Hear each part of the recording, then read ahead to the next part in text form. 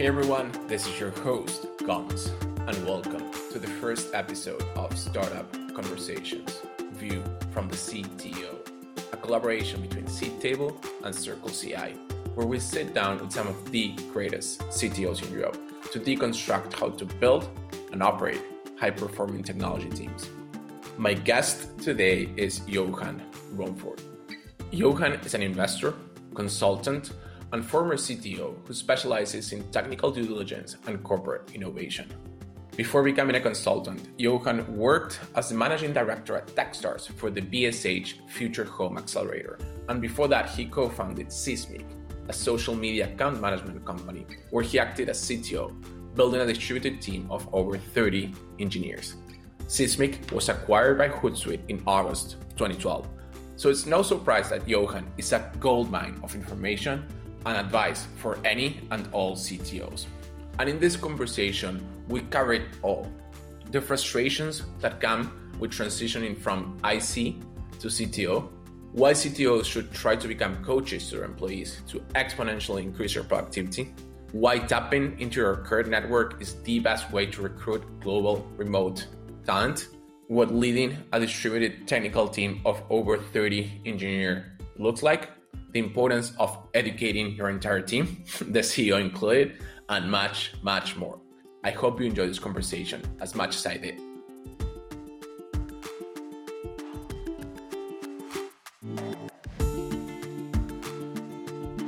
Johan, welcome to the Circle CI and Seedtable podcast. Thank you, Gons. So let's start with a question. What's a 2-minute version of Johan? Give us an intro for the audience. Okay. It's all in 2 minutes, but my background is in software engineering, worked in different industry, gaming, copyright, then created a company in 2007 with another French co-founder and we moved to San Francisco to do that company called Seesmic. A very unusual trajectory because we raised 6 million in the first week we started and subsequently like another 10 million. Got acquired in 2012 by Hootsuite, then took some time off, started to help other entrepreneurs, moved to Munich about 7 years ago, started to work as a tech evangelist, so like very different worlds than what I used to do, which was like CTO, much more like outward facing role. Organized more than 200 meetups and community events, 3 conferences in the span of those 3 years, and joined Techstars as a managing director. So yet another kind of different role that I did for almost 2 years, and where I run basically like the BSH Future Home Accelerator, focusing on the future of home living. And then it's been about a year that I'm doing mostly tech due diligence for private equity and VCs, and also training CTOs on what it takes to actually succeed on a technical due diligence. So still a huge part of the Techstars ecosystem as well. I'm also running like a CTO Slack. Super involved in the scene basically. So as a former CTO, mentor, advisor, former MD at Techstars, current sort of community builder or node to a big network of CTOs, you have a very wide view as to sort of what being a CTO is. So what do you think is the role of a CTO and how does this evolve as a company grows? Mm-hmm, mm-hmm.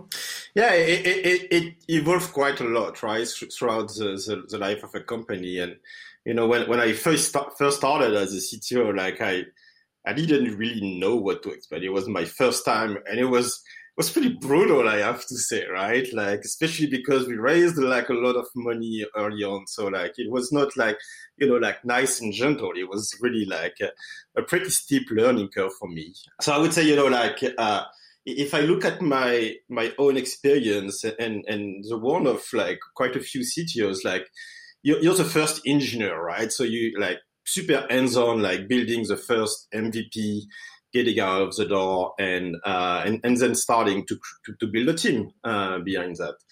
And the more you build this team, the more you figure out that, oh damn, like I don't really have time to code anymore, right? So that's the first frustration, I would say. And this one is it's a huge one. Like I see it with a lot of CTOs that I'm coaching. It's really hard to let go of the code, and because it's your baby as well, right? Like, and just give it to the team and, hope that everything will be fine essentially. But, I think you need to do it at some point and kind of become a coach for your team. So that's how I saw myself. I had this realization at some point. I was like, what is the best thing I can do for the company, right? Instead of like, what is it that I really love to do, which was coding, obviously. But, and then you realize that, the most exponential thing you can do is just helping your team members and your employees to do their best. So that's what I focused on. And I think this transition, like, was a bit hectic, but eventually led me to a very different sort of role. And additionally to that, I would say that, because our company was it was always in the news. Like one of our investors was, Michael Harrington from TechCrunch back then. So like every 2 weeks we were on the news, like we got a lot of attention, which for a CTO was just like not good, right? Like it's just way too much. And, I had to transition from being like this, this introvert, which many CTOs are, by the way, right? Like very, like much more introverted than counterpart CEOs, to become more, I would not say extroverted because I'm still introverted, to be honest, but more social, I guess, right? And more able to speak in public. So I started to do that as well. I started to, because I got invited to conferences and, giving interviews, and I realized that, there might be an angle there also to find talents for my team.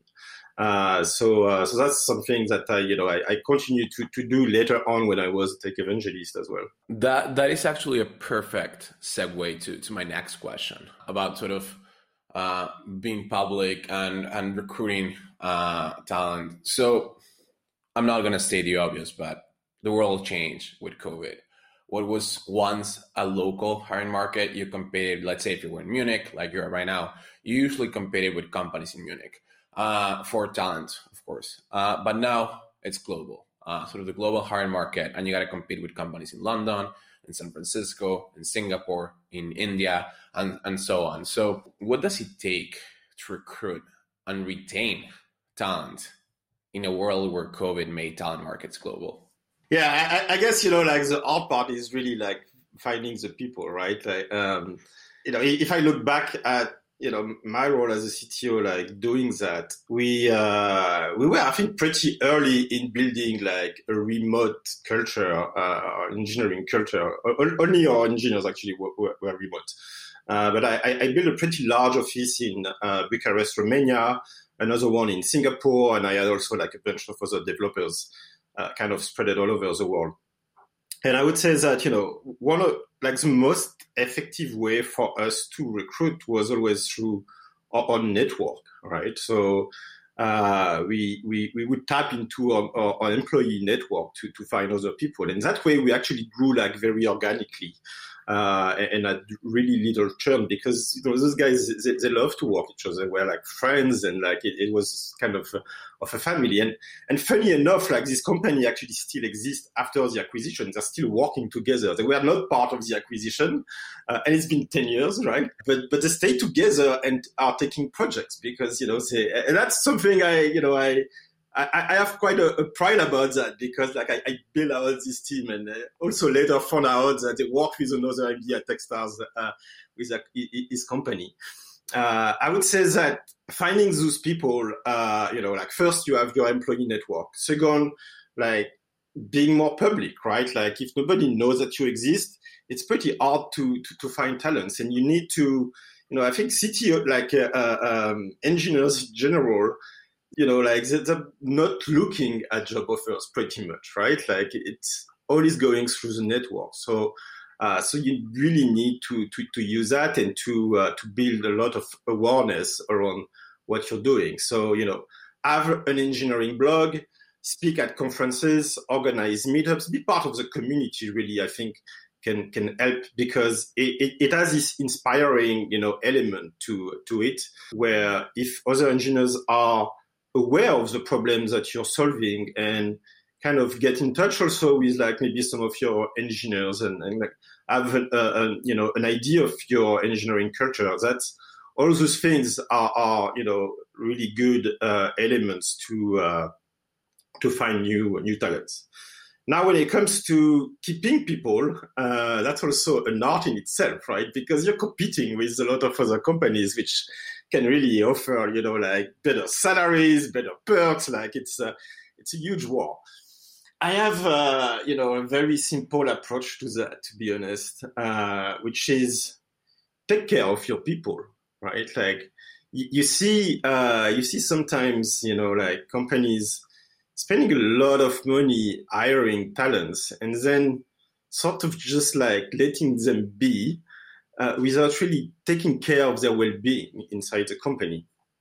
And I think that's a mistake, right? Like to me, being a leader in my company means that I do care about my employees. Like I care not only about, the work they produce, obviously, but who they are as human beings. Even though I had my team in Bucharest, like I was flying there like every 2 months, literally, and spending like 2 weeks with those guys, and we would be drinking together and having dinner together, and and that's how you build the trust, right? And the trust is really like the fundamental element in keeping people, right? So you need the trust, you need to, I'm French, so like, when it comes to conflict management, like I'm pretty direct, but again, I'm very caring, right? Like I would not say something just like throw something at someone without say, hey, like I can help you, in solving that. So I think this communication aspect is very important when it comes to keeping people, and sometimes the simple things are, the best. Yeah, absolutely. Simplicity is usually the best. Beers can't hurt. So yes. Absolutely.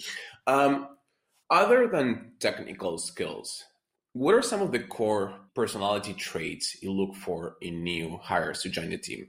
And I'm asking because what you built, which is a high-performing team that sticks together after a decade, is quite impressive. I think gut feeling is quite important in there. And that's also something I learned at Techstars, right? Like, because we're interviewing a lot of companies and like we're putting money in them. So we need to get good at selecting good people. And somehow the criteria between selecting founders and, employees for my company before are like roughly the same. So you're looking for people who are, likable first, like that. Well, and that's kind of like the gut feeling aspect, right? Like, if I'm sitting in front of someone and I'm like, I don't really want to get a beer with this person, like, in a bar tonight, then probably it's not going to be a good fit, right? And that's very intangible, but that's just the way it is. So likability, coachability, right? Like, is this someone that you can coach and help to get better at what they're doing? Some people are just like, they have quite a fixed mindset, and it's really hard to make them move away from that, right? And in a high performance team where things are changing really fast, and you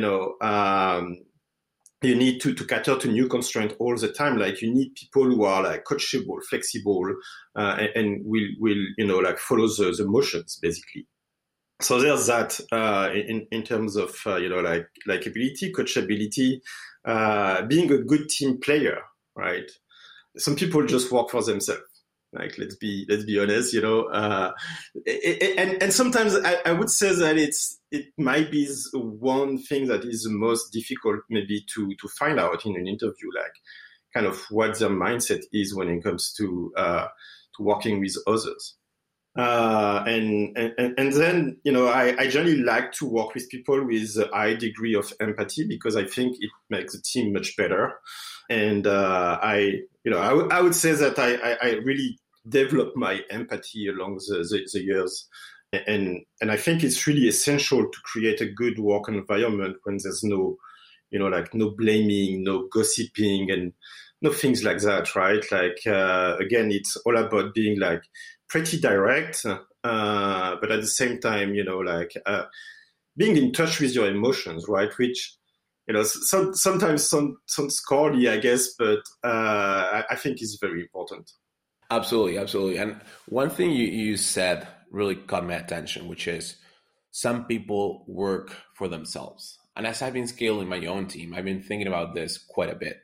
One of the realizations that I came to is that you often want to hire people who think of their careers as a multiplayer game versus a single player game, which is what most people think or do. And what I mean is they usually need to have this positive sum mindset, right? Collaboration, being able to give away your Legos with sort of the focus of moving the team forward, right? It's not about politics. It's not about sort of territory. So if you think about your career in a sort of a multiplayer game, I find that that's one of the sort of the core traits that I look for. So any practices or fun rituals or cultural principles that you've used in your organizations or with the CTOs that you coach that help create a high-performing environment? I look at different things. I would say, first, I think it's important to make sure that the CTO is well in his head, right? And when I say that, it's, my experience as being a CTO, I say it was brutal.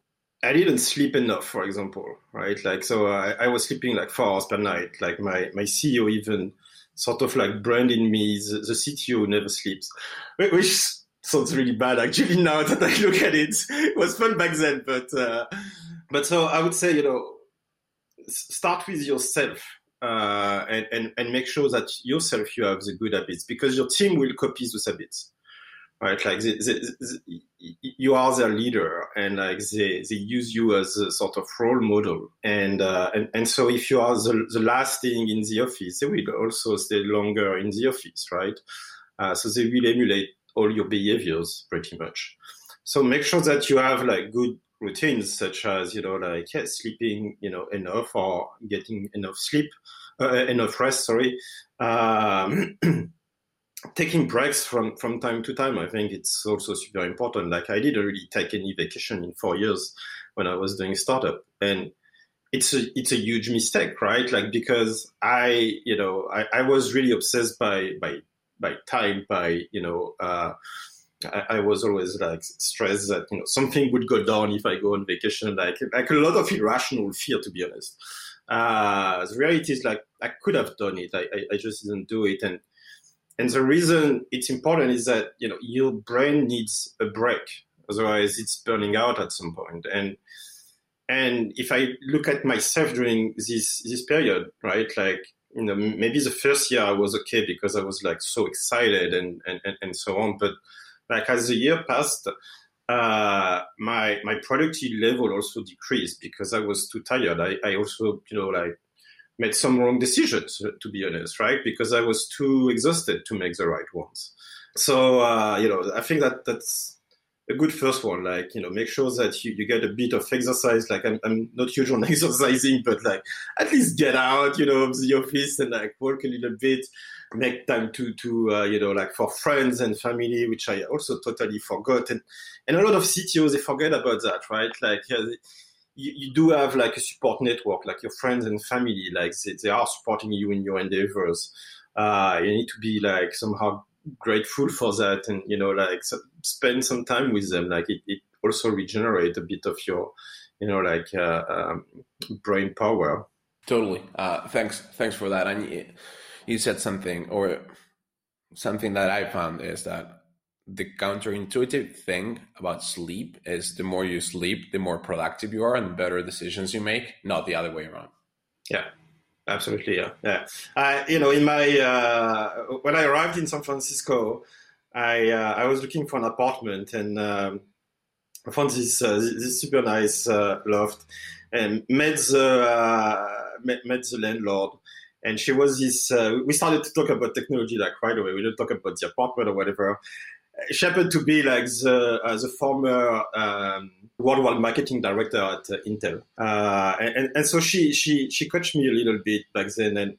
I mostly brushed it off because I was arrogant and, but one thing that stuck with me that I revisited like years afterwards in one of my notebooks, she wrote something like, manage your energy, not your time, right? And I wish I would have followed this advice because it's so true, right? Like you can find a lot of time in a day, right? You can work for 16 hours a day, but like, do you work with a high level of energy? Probably not. So it's much better, in my opinion, to work like less time, but with a much higher energy than the opposite. One of the sort of key things of productivity or high performance teams is tooling. So do you this might be a bit sort of tactical, but do you let developers pick their own tools, or do you aim to standardize tooling as much as possible? I think it depends on, kind of where this tooling sits, right? Obviously, you have some tooling that, will sit kind of in the middle of the chain, like, your CI/CD, for example, right? So when it comes to CI/CD pipeline, obviously, like, you need to make a choice and just like, sort of impose it on everyone, right? But other than that, I've always been like super open about my developers, like, either using like Mac, Windows, VS Code, IntelliJ, like whatever kind of IDEs they feel productive in, because a lot of them have been working for quite a long time in those environments, and like they are productive in those environments. So it doesn't make sense to standardize that at all. And sometimes that's even true with the languages, right? Like particularly if you are in kind of like a microservices architecture, like why, imposing like one single language? I mean, obviously, like you don't want like tens of them, right? Like, but you can have a bit of flexibility as well, which generally is fairly appreciated. So I would say, yeah, like, if it's not too core to the company, like having this flexibility of choosing your tooling, it is quite important. How would you quantify the impact of software engineering teams on company level metrics as a CTO, of course? Like how would you bridge that gap between this is what my team is doing and these are, I don't know, revenue, growth rates, ROIs, market share? Is that something that you sort of usually think about? Yeah, it's just difficult to really, sort of identify like what leads the other, right? Obviously, if you produce, like bad quality code, like that will have an impact for sure. On the other hand, like if I again look at my own experience when I was doing Sysmic, we were kind of the king of partnerships. So we would have partnership with like, all the big worlds like Twitter, Facebook, Salesforce, Microsoft, and so on. Way too many partnerships. And that what that created was that, first a lot of distraction, a lot of pressure to deliver under really tight deadlines. And essentially that creates technical debt, right? Like, because you need to go fast and so on. And this debt you need to repay at some point. And if you don't repay it, that has an impact on the business as well, right? Very clearly. And so that's something when I talk to CTOs and also to CEOs, I'm trying to make them aware of like, all those things that are not features, right? Like the features, the product, like everyone understands that, right? Like, but like really few CEOs actually understand like what it takes to build good software. And it's not just about features. It's not about, hey, can you add this new thing on the front end? It's about, repaying your tech debt. It's about having a great infrastructure. It's about taking care of the scaling and like kind of grooming the architecture. All those things, right? Like the security, the monitoring, like all those things that you don't really see. And if you don't have them at some point, it will just break, or like put you in a pretty bad situation. And that will have a real impact on the business, right? Yeah, and this is a great sort of follow-up to my next question, which is like, how do you actually balance the sort of short-term requests, revenue, growth rate, team stuff against like long-term technology development, having a great infrastructure, all the things that are behind the scenes and that people who are maybe not technical don't understand that need to happen, and that might X months to the roadmap?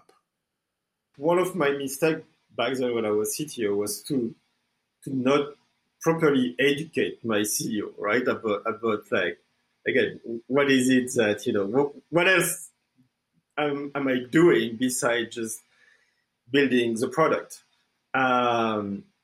So I think that you need to have a realistic development roadmap that take into account those things.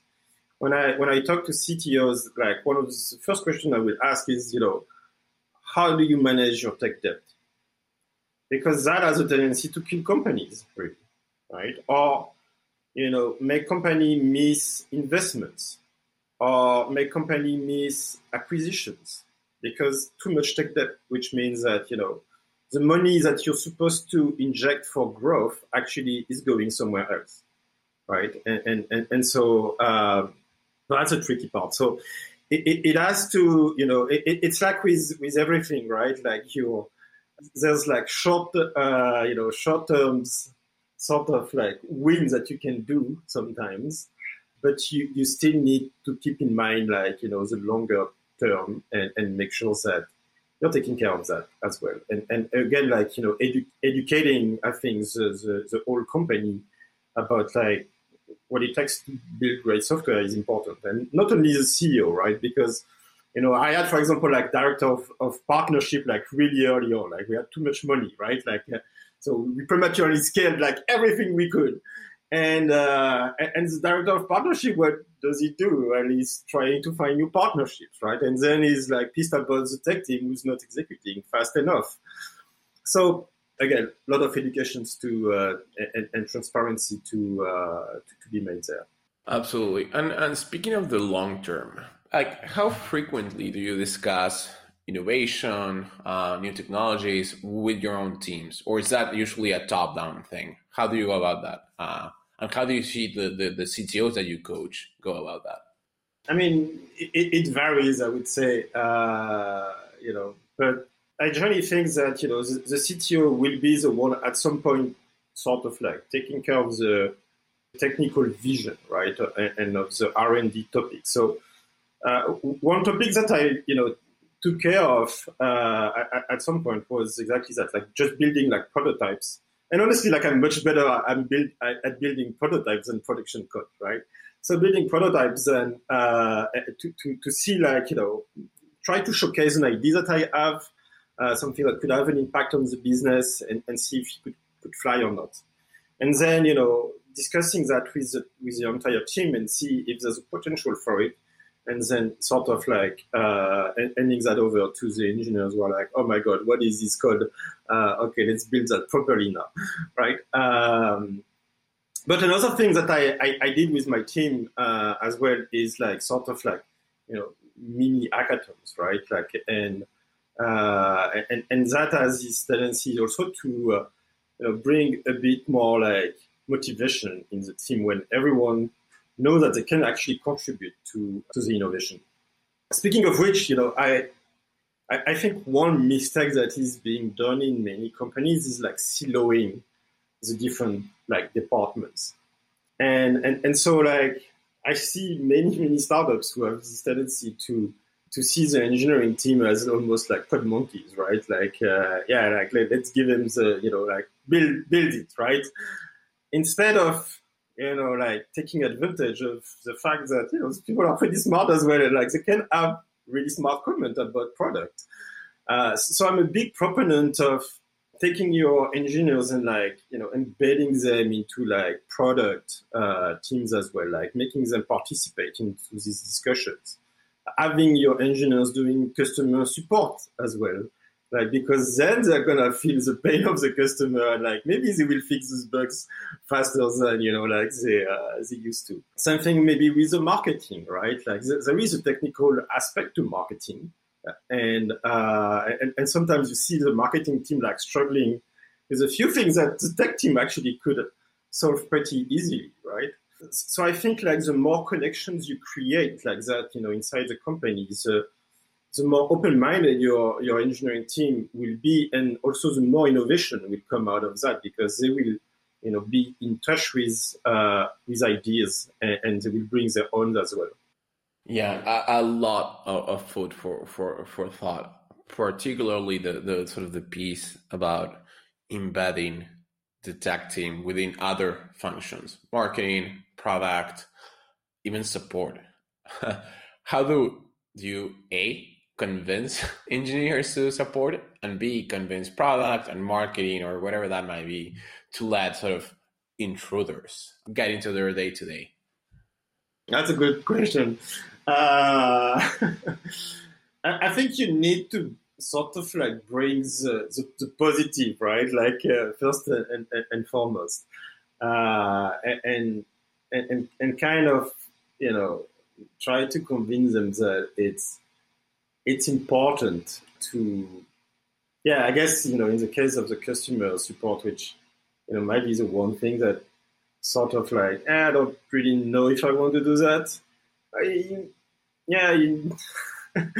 mean, I did a lot of customer support myself, and I think you got to show the example, actually, as a CTO, right? So if you're not talking to product, if you're not talking to marketing, right, you're doing it wrong, right? And if you're not doing support, you're also doing it wrong. So when when your engineers like see you doing that, like it's hard for them to say like, no, I don't want to do it, right? And I might have had like a few of them like being on that side, but I think for the most part, again, they will just emulate your behaviors, and if it's just going to be a problem if you say like, do something when yourself you're not doing it. Lead by example. Absolutely. I think that's a way to wrap it up. Yeah. What do you think is keeping most CTOs up at night over the next sort of 12 months? I ask because, as I mentioned in the beginning, I think you have a pretty wide sort of view into what many CTOs are thinking right now. Mm-hmm, mm-hmm. I guess it depends on the stage, right? Like that will be different problems. I would say that early on, what kept me awake at night was just having something that is stable enough that it just doesn't like go down too often. So just taking care of like everything, right? Like that was what was keeping me up at night. And then it shifted more like, towards like maybe like team issues and things like that. I think generally speaking, the real struggle is time management. And you see that more and more like increasingly happening, particularly like, in terms of pandemic, because there are a need for more meetings, and, engineers have a real need to do deep work, right? Deep work is you need to put your head into it and like go for like few hours without interruption. On one hand, being at home like can help, depending on your home. I would say if you have kids around, like it might be also like much more difficult. But you might be able to find better calms than if you're like in an open office sort of context. But really making sure that you group meetings, right? Like that you are a bit like ruthless about time management. So like grouping meetings, avoiding going to meetings where like you don't need to be, and there are plenty of them probably. Making sure that you get like this long stretch of time either to think or to build something, and then if you go through like a round of funding, obviously like that's gonna be consideration about like, okay, how am I doing with like the tech DD stuff, right? Like that also can keep you up at night. It did for me, for sure, because I didn't know what to expect. So I would say, good time management, and that's already like something to improve quite a lot your condition as a CTO. Let's switch lanes for a bit. What writer or book has got the greatest influence on your professional career, and why? I would say that it's a book called Mirror World from David Gelernter. So the full name is Mirror World, or the Day Software Put the Universe in a Shoebox, something like that. It's a very interesting book because it's from a computer scientist from Yale, and who worked a lot on distributed systems back then, created a language called Linda, which is extremely aesthetic, right? And that had a lot of influence on my way of thinking about software initially.